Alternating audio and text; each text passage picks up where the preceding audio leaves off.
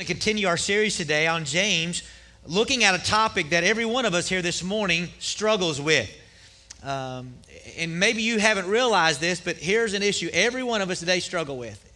It's the struggle to let God be God. Are you aware of that? We are in that struggle. I referenced a couple of weeks ago, Genesis 3:5, where Satan, in tempting Eve, tempted her to eat what God had forbidden by attacking her desire to, in a sense, be God. Remember, Satan's words to her were this in Genesis 3:5. It says, "For God knows that when you eat of it, your eyes will be opened and you will be like God, knowing good and evil." See, Satan knows very clearly that we all have this desire this morning to be in control, do we not? That's what we want. We want to be in control. We want to dictate our own lives. And not only do we want to dictate our own lives, we want to dictate the lives of others. In other words, we want to be God. However, here's what we're going to see today, that there's only one who has the right to that position, and that is indeed God himself. In fact, in our passage today, here's what we're going to see. We're going to see two specific areas today where we need to let God be God. And first, I'm going to say this. The first area where we need to let God be God is this: let God be God of others. See, as James continues to write his letter, he says these words beginning in verse 11 of chapter 4. He says, "Do not speak evil against one another, brothers. The one who speaks against a brother or judges his brother speaks evil against the law and judges the law. But if you judge the law, you are not a doer of the law, but a judge. And there is only one lawgiver and judge, he who is able to save and to destroy. But who are you to judge your neighbor?" You see, in verse 11, it starts with a command from James: do not speak evil against one another, brothers. Now, that term brother that he used may very well mean that James is specifically talking about Christians speaking evil of other Christians. But even if we take this in a general sense, we can see that we are not to speak evil against one another.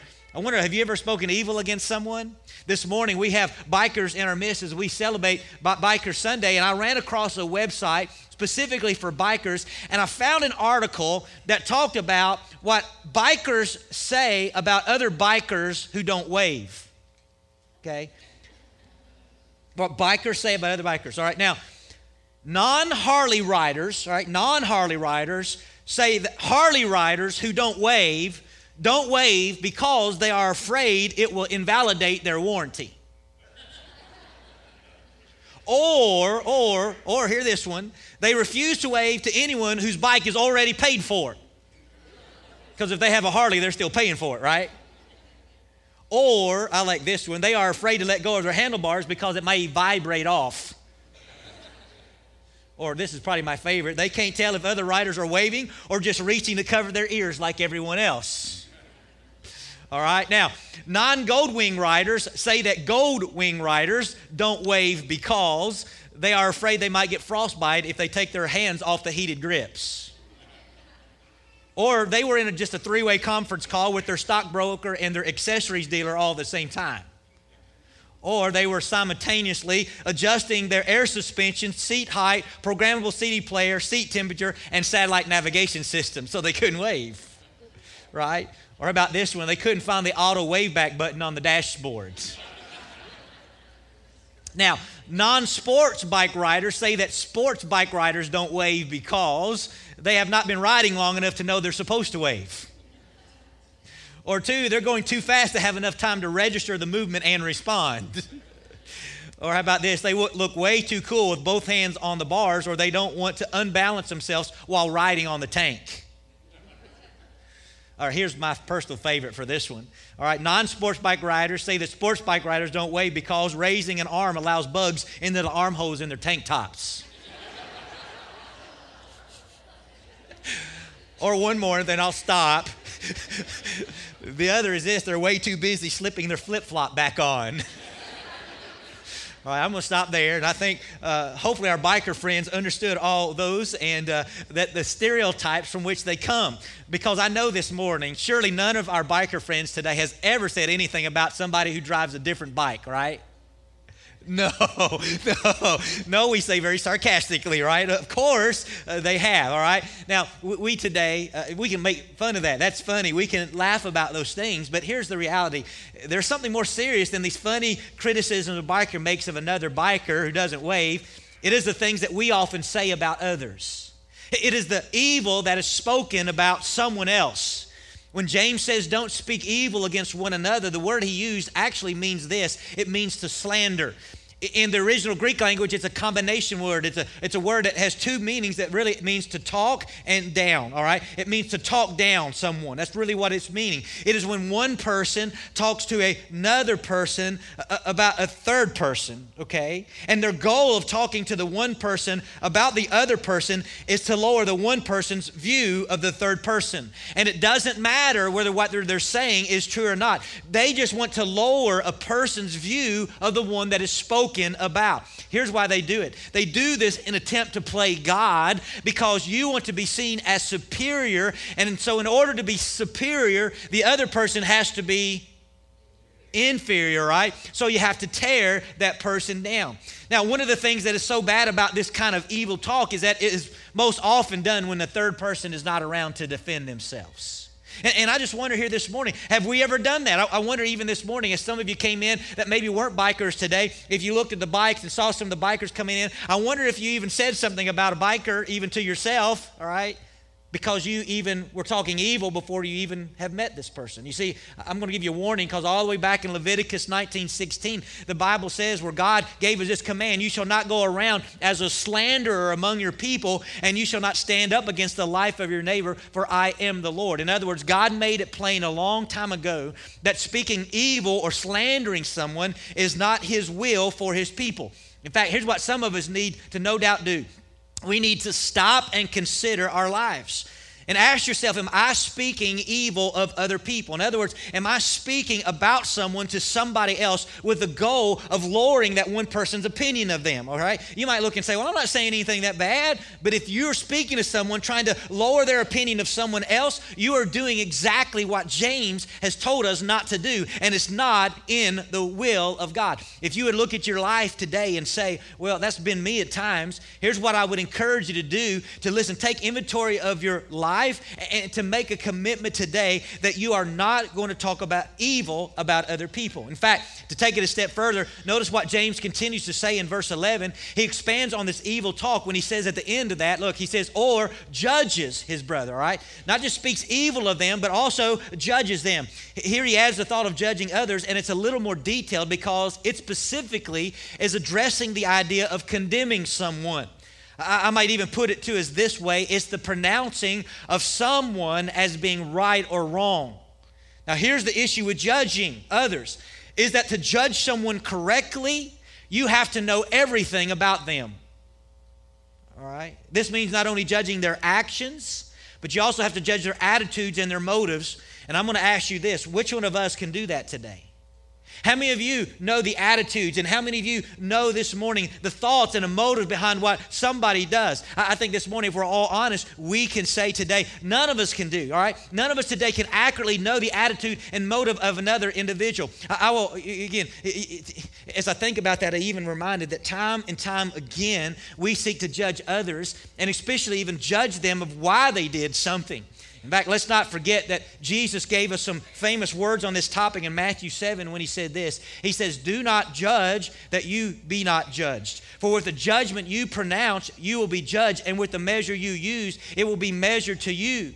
Why do you seek the speck that is in your brother's eye, but do not notice the log that is in your own eyes? Now, those words are very clear to us. In fact, really, those words of Jesus need no explanation, because here's what they point out, a reality that is in all of our life, and it's this, is that we have a tendency to see the faults in someone else's lives, but we fail to see the fault in our own lives. Is that true? Think about this, all right? Think for a moment. If we cannot even see clearly our own faults, then what makes us believe that we can judge the lives of others?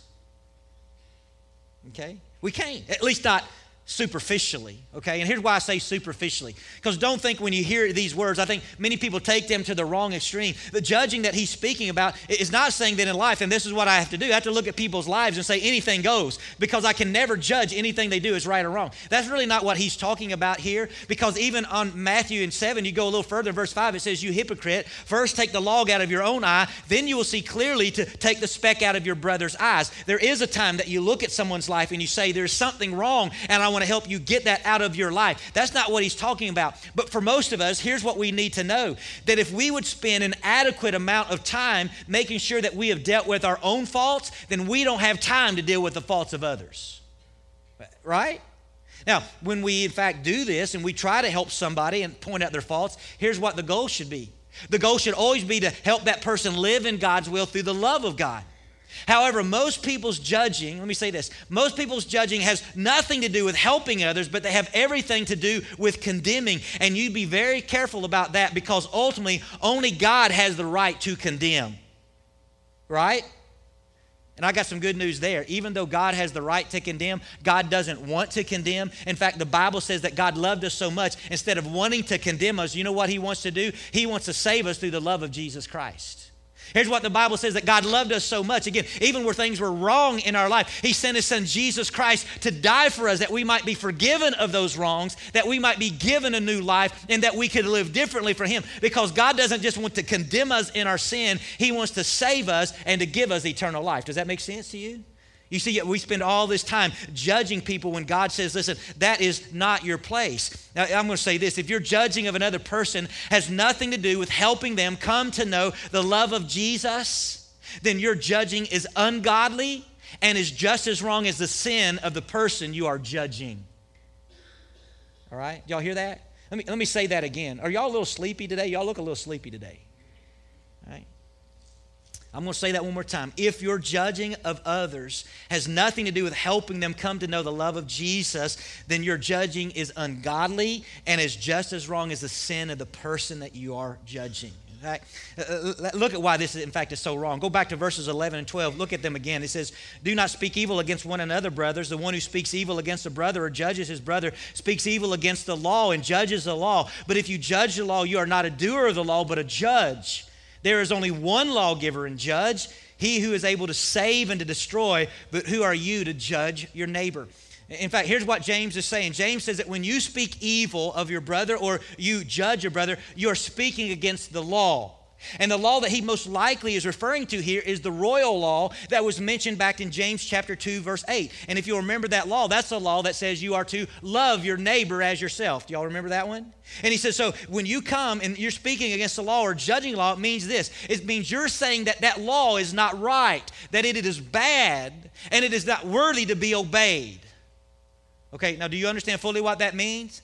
Do you understand if you do that what you're saying? You're in other words saying, James is getting us to the point that we know that when we are speaking evil to others or judging others, we are basically looking at God and saying this. Looking at God and saying, God, you are wrong to say, love your neighbors. And God, I know better. So you know what I'm going to do, God? I'm going to do whatever I want. Now, how does that make you feel? Is that kind of scary? To look at God and say, God, what you are saying is wrong? You tell me, is that a good idea or a bad idea to look at God and say, God, you were wrong? It's wrong. See, when you judge God's law in this way, you are saying, in essence, you are God. And in case you think I'm taking this too far in my analysis, look again at what James said in verse 12, okay? There is only one lawgiver and judge, all right? He who is able to save and to destroy, but who are you to judge your neighbor? James is clearly trying to make the point, hear me, that there is only one God and you are not him. Is that right, Roy? Is that good? Amen. Thank you, okay? There's only one God and you are not him. So here's what I'm going to say to you today. Let God be the God of others. Don't try to take his role by becoming a judge because you have not been given that right. Now, James doesn't end there though. He goes on to make a point that we should also let God be the God of you. Okay, as I alluded to earlier, people want to judge others for their life that they are living, but they never want to consider their own personal life and how it is being lived. And even for those who think they are giving attention to their life and how it is being lived, they may only judge their life based upon whether they are avoiding bad things or not. In fact, many people look at their lives and they have a tendency to judge their life and say, well, as long as I'm not doing drugs, as long as I'm not cheating others, as long as I'm not cussing, as long as I'm not being unfaithful, then life is okay. I'm living life okay. But as we continue today, there's a deeper issue that you must consider. Hear this. Are you letting God be the God of you? Look back at our text beginning in verse 13 again.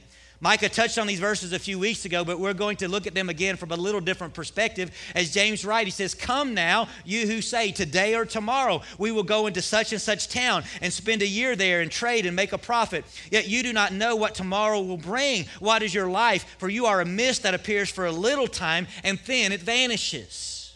James starts this section with two little words, "Come now." And those two words, "come now," are meant to be like James giving us a wake-up call. He's saying, come on now, come on. Come to your senses. Y'all get that? Come to your senses. Come now. Come, listen, he's saying. Come to your senses on what? Living your life as if you are your own God. See, James here looks at how people have this tendency to plan their own lives and to plan their lives for their own benefit. Micah alluded to this just a few weeks ago, but our tendency is to look and say, well, we will do things in our own time. Today or tomorrow, right? Whichever I choose. I'll do it today or I'll do it tomorrow, whatever I choose. We have this tendency to go wherever we want. I'll go to such and such town, whichever one I choose to go to. And not only will I do that, then I'll spend a certain amount of time there. As James mentioned, in that case, a year. Why am I going to spend a year? Because that's what I choose to do. And so I'm going to pick my own time about how long I will do that. Then you know what? I'm going to do what I want. I'm going to trade. I'm going to do those things. And then I'm going to choose to make a profit. Why? Because that's going to benefit me. And I hope you see the problem with the person who James is alluding to. It is that life is all about themselves and the choices that are made to benefit oneself without even considering God. James really is describing the selfish life that most people choose to live. Even most of the people in this room, that we choose to live this selfish life where I'll do what I want, when I want, how I want. All right, I'll do with my life whatever I choose to do. And we think about that. I want you to know, as I mentioned, that James is not speaking against proper planning. Because even scriptures like Proverbs 21:5 speak of the benefits of planning when he says, the plans of the diligent lead surely to abundance, but everyone who is hasty comes only to poverty, all right? So is he speaking against planning? He's not speaking against planning. So if it's not planning that he's warning against, it's actually this. It's living life selfishly where one is only concerned about his or her well-being and not even considering God's will. It's kind of like the man in the parable that Jesus shared in Luke chapter 12, where Jesus shared this parable. He said, the land of a rich man produced plentifully. And he thought to himself, well, what should I do? For I have nowhere to store my crops. And he said, I will do this. I will tear down my barns and build larger ones. And there I will store up all my grain and my goods. And I will say to my soul, soul, you have ample goods laid up for many years. Relax, eat, drink, and be merry. But God said to him, fool, this night your soul is required of you. And the things you have prepared, whose will they be? So is the one who lays up treasures for himself and is not rich toward God. Do you see the issue? Here was a man who was being very blessed.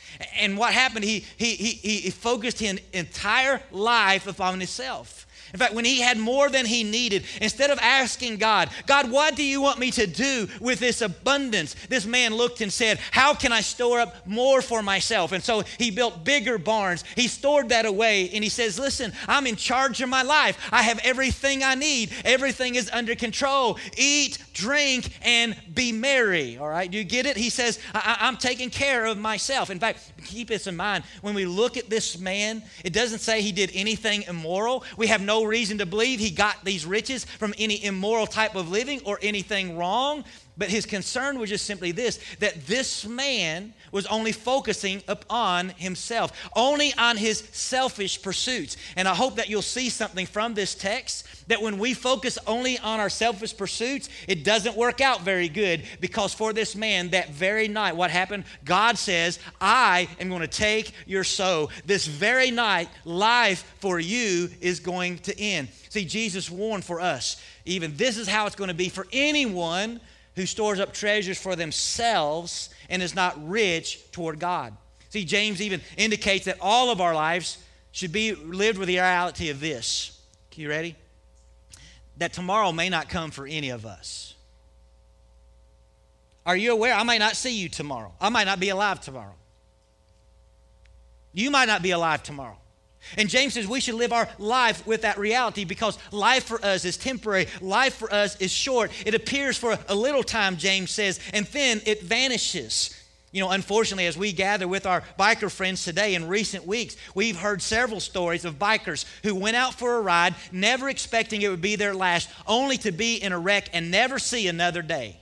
Y'all have seen those stories, right? I'm sure all of our biker community knows all about that because our heart breaks every time they hear one of their stories. But I want you to know, life is short for all of us, and none of us never know if we are going to see another day. That is why we must be so careful about how we're living each day, and it's why it's so important that we don't live life as if we are God. You see, James goes on, though, and not to even just mention the problem, but he gives us a solution. Look at verse 15. He said, instead, all right? We're living with this God complex. I'm doing what I want. I'm living for myself. But James says, listen, instead of that, here's how you ought to live. You ought to say, if the Lord wills, we will live and do this or that. Here's the solution to our God complex. It is instead seeking the Lord's will daily. It is yielding to God, saying, I want to do what you want, and I will do what you will allow me to do. In fact, if we could all just grasp this truth and live by it, life would be better for all of us and the world would be a better place. If we could all accept the truth that what is most important is the Lord's will, then we would all be better off. Anybody agree to that? I wonder how many times, think about it, how many times have you been disappointed today because you didn't get what you wanted? All right. For example, you were disappointed because you didn't get that job that you thought was going to be yours. You didn't get that promotion that you thought was coming. You didn't get that scholarship you thought was coming your way. You didn't have such a successful business year as you were anticipating. You didn't get to take that vacation you were expecting. On and on the list goes. I wonder how many times that you have been disappointed. Many of us probably have. Anybody here had a disappointment like that in life? Raise your hand. Anybody? Okay, good. I think we all have, right? Well, I wonder how many times we really stop to consider that maybe the Lord had other plans. Did you ever stop to say, God, did you have other plans? I'm going to say most of the time not. Most of the time we just ended up disappointment. Even I've heard people say this, well, it must not have been the Lord's will. And they said that, and really deep down in their heart, they weren't accepting that. They were still disappointed, right? They just said that because that's the thing you say when you're a Christian or you go to church. It must not have been the Lord's will, right? But deep down inside, we're tore apart, we're depressed, we're disappointed. We couldn't really accept that God had other plans. And here would be my prayer for every one of us here this morning, that we get to the point that we could yield to God daily and say, Lord, if it's your will, I will do this or I will do that. But Lord, only if it's your will. And we will be okay with what God allows us to do. And we will be okay with what God doesn't allow us to do. Do you hear me? That's what we need to get. See, if you don't live life in that reality, that God knows best for you, and therefore you're seeking His will, then we're going to do what James says in verse 16. Then it says, as it is, you boast in your arrogance. All such boasting is evil. It means if we don't accept the Lord's will, what we end up doing is we just go out and we talk about our life. I'm doing this, I'm going to do this, I'm going to do this. And we're just out there boasting about our own lives instead of saying, well, if the Lord wills, I'm going to do this or that. And He looks at that and says, here's the reality. All that boasting is sin in our life if we let that happen, all right? Again, we're going to boast in our own confidence and our own arrogance. Ultimately, folks, here's where we need to get to. Ultimately, we need to get to the point where we let God be the God daily in our life. Daily, every day. As James ends this section, he ends in such an appropriate way when he says this in verse 17. So whoever knows the right thing to do and fails to do it, for him it is what? Sin. For many this morning, even as I mentioned James's words in verse 15 saying, if it's the Lord's will, we think, I just want to know God's will. I don't know how many times I've talked to people who say they're seeking and want to know God's will. James' words here in verse 15 really lead us to a practical thing when it comes to knowing and doing God's will. And this is how I'm going to put it. You ready? Do what you know to do. All right? Do what you know to do. Look at verse 17 again. So whoever knows the right thing to do and fails to do it, for him it is sin. Now keep that up there for just a second. Is there anyone here today that would look at that verse and read that verse and let that verse sink into your heart today that would raise your hand and say, as I read that verse correctly, I might have sinned. I might have sinned. There was a time, there was something I knew I was to do, and I knew the right thing to do, but I just didn't do it. Go ahead and raise your hand up strong. Go ahead. I see y'all nodding here, but let's not be ashamed. All right, this way we can see we're all in this together, right? We're here. We've all done it, okay? Now, every one of us have raised their hand, and everyone here at one time or another has been guilty of knowing the right thing to do and not doing it. In other words, you ready? In other words, we failed to let God be God in that moment. Right? Isn't that what it amounted to? In other words, we looked at God and said, right now, God, I know a better way than you. I know what I'm supposed to do, but I don't do it. And so if we don't do what we know we're to do, that's sin. That's looking at God and saying, God, I know a better way. Now think about it. This morning, y'all have let God be God in this moment, have you not? I mean, you came to church, right? Yes? You came to church, so I would assume that's God's will for you. You're here. That's probably a good thing to be in church. So you let God be God in this moment today. I'm coming. I'm here to worship Him. I'm going to let God be God right now. But here's my big question. When you walk out those doors, are you going to let God be God at 1 o'clock this afternoon, 2 o'clock this afternoon, 3 o'clock this afternoon, 4 o'clock this afternoon? Are you going to let God be God tomorrow? Because it's not just asking on Sunday morning, God, what do you want me to do? And coming to church, it's every day saying, God, what is your will for my life? And I'm ready to do it. And when I know what your will is, I'm going to do that will. You see, for most of us, the issue is not, do I know God's will? But the issue is really, am I going to do God's will? In fact, commentator Clayton Harrop made this observation. He says, there are unlimited ways by which we are condemned by the statement of verse 17. The opportunity comes to speak our witness to the love and the power of Christ, but we refuse. Occasions arise for us to render service to our churches, but we find excuses for not doing so. We are aware of the social injustices and we refuse to rock the boat. We see little children and the elderly and disabled in physical need, and we clutch our wallets more tightly. We see one lonely and discouraged because he is not in, and we turn our backs so that we hope we don't have to see him. We hear unfaithful and untrue words spoken and remain silent. We see our government, our country, our churches headed away from what seems to be God's revealed will, and we refuse to get involved. When we know what we ought to do but refuse to do it, for us, it is sin. You see, James has truly challenged us here to simply get back to the basics of doing what we know God wants us to do. Again, I have said this before, and now I'm going to say it again. For most of us, we don't need to seek to know God's will more. We simply need to do the will of God that we already know. So many lives here this morning would be different if we simply did the will of God you already knew. In other words, if you let God be God daily in your life. See, this morning as we come, in fact, the reason we do Biker Sunday is actually this. It's actually to help CMA do what they know to do.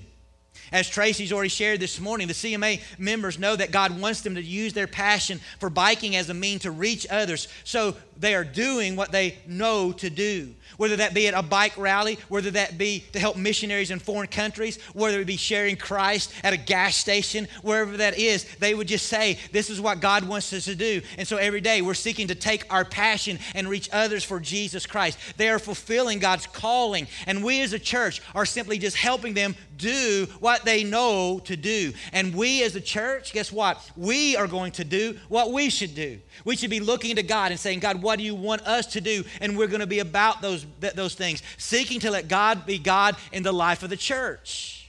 And so really that brings me just to the end to say this.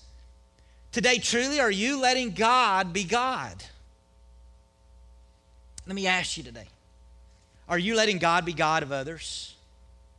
If you're here today and what you have is a very judgmental attitude, if you have this personality where you're always talking about others, trying to bring them down, you need to know when you have that attitude in life, you are seeking to be the judge. You are seeking to be God. And God would say, that's not your place. Today He would say, let Him be the God of others. We should be the ones encouraging folks. And even if we see someone doing something wrong, we shouldn't judge them. Instead, we should reach out to them with the love of Jesus Christ, seeking to help them know God's love and to be changed by the power of this God who created them.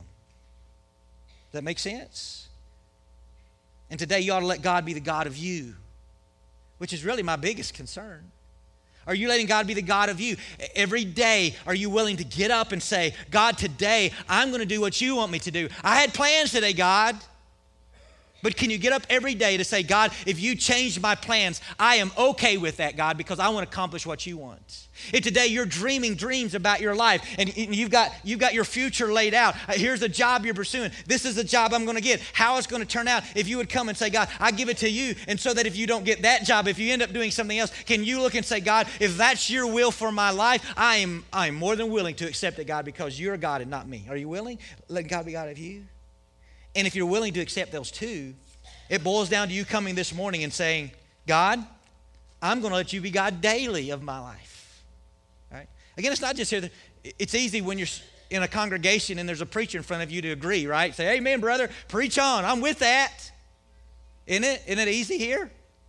You're sitting in church. It's easy to say amen. But the big issue is when you walk out those doors, are you going to let God be God? Because what I know, and I'm including me in this, okay, I'm going to have this tendency to want to play the role of God. I'm going to have that tendency to say, I want to control my life. I'm going to control the life of those around me. I want to control my kids' lives. And they're graduating from college. I don't care. I want to still control their lives, right? What I want to do today for all of us is accept to the point, God, you're God, I'm not, and what I'm doing today is I'm letting you be God. My prayer for all of us is that we could do that each and every day. We're going to come to a time of invitation here in just a moment. And let me ask you, what do you need to do today to let God be God of your life?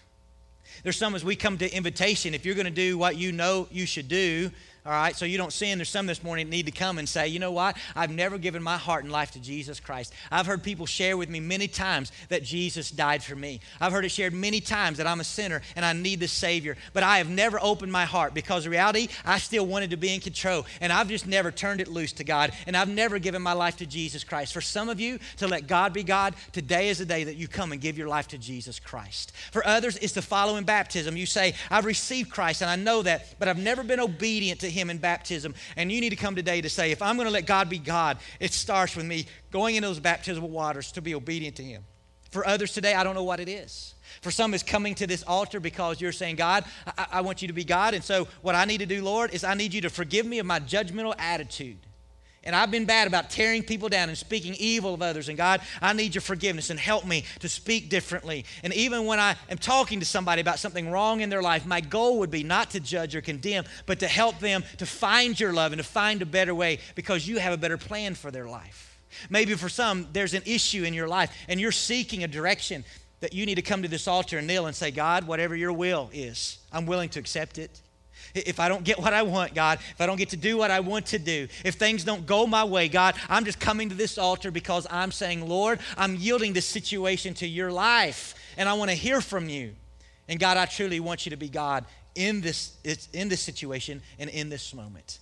And others, it may just be coming to this altar to say, Lord, I'm really not sure what tomorrow's going to bring, but what I do want to do today is say, God, I want it to be yours. I want to listen to you. I want to follow you in everything. Would you pray with me this morning? Our Father, as we come to you this morning, I do thank you for the words of James. Even though they speak so piercing to our hearts, because they're so real of who we are and even the struggles that we have. And so, Father, as we come to the end of this message today, where we're challenged to let you be God, I pray today truly we could give you that position since it's yours anyway. Help us, Father, to turn loose. Help us, Father, today to give up the control of our life to you, knowing, Father, that you know best. And if we look to you, you'll truly guide us. You'll truly direct us.